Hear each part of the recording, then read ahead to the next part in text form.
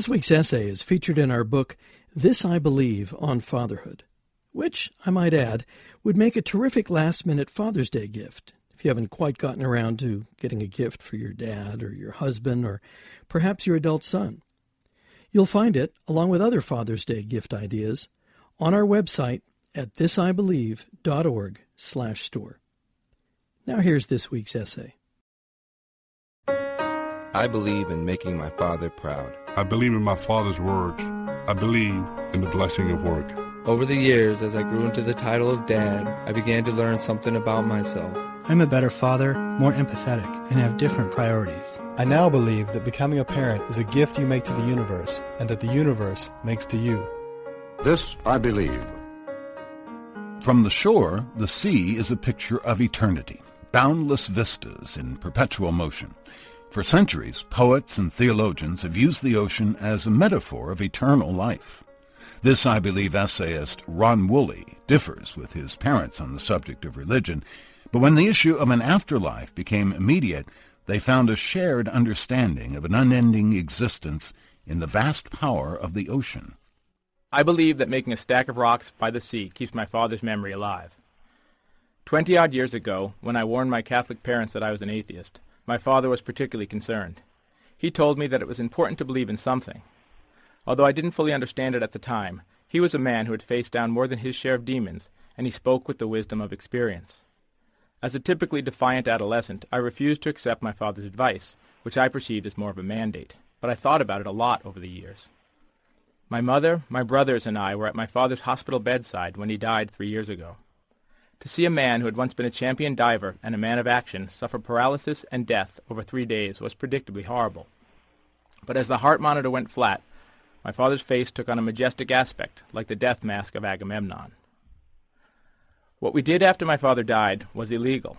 Nonetheless, it was the right thing to do. His ashes were released in the Gulf of Mexico, off the coast of southern Florida, where he swam and walked regularly. My mother scooped his ashes out of a small wooden box with a white seashell found on the beach. Spontaneously, my brothers and I jumped into the water. It might have seemed like some sort of New Age ritual, but we were in the midst of a straight-laced Florida retirement community. Some time ago, I heard a piece on the radio about the air that Julius Caesar breathed. Apparently, there's a 98.2% chance that the air that I just inhaled contained one of the molecules in Caesar's last breath. Although I was neither sure of the math behind it, nor particularly excited about the prospect of sharing Caesar's breath, I couldn't shake the concept.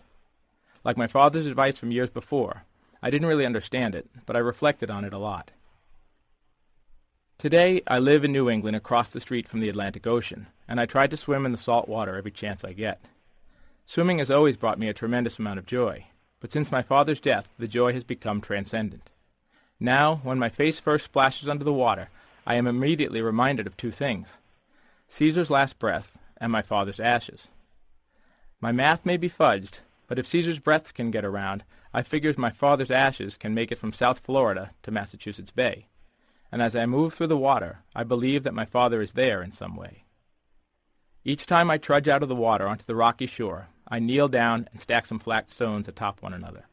Sometimes it's just 3 teetering stones that probably get knocked over before I even get home.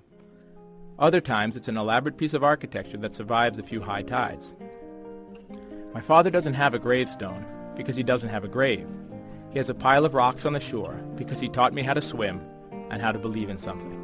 Ron Woolley is a high school teacher in Massachusetts.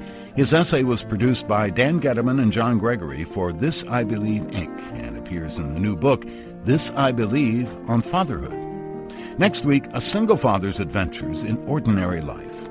If you'd like to write an essay about the core belief that guides your life and submit it to our series, go to the website thisibelieve.org.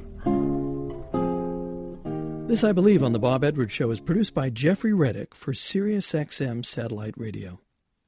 And as mentioned before, today's essay from high school teacher Ron Woolley is available in our book, This I Believe on Fatherhood, which you can order on our website, thisibelieve.org, as a great Father's Day gift.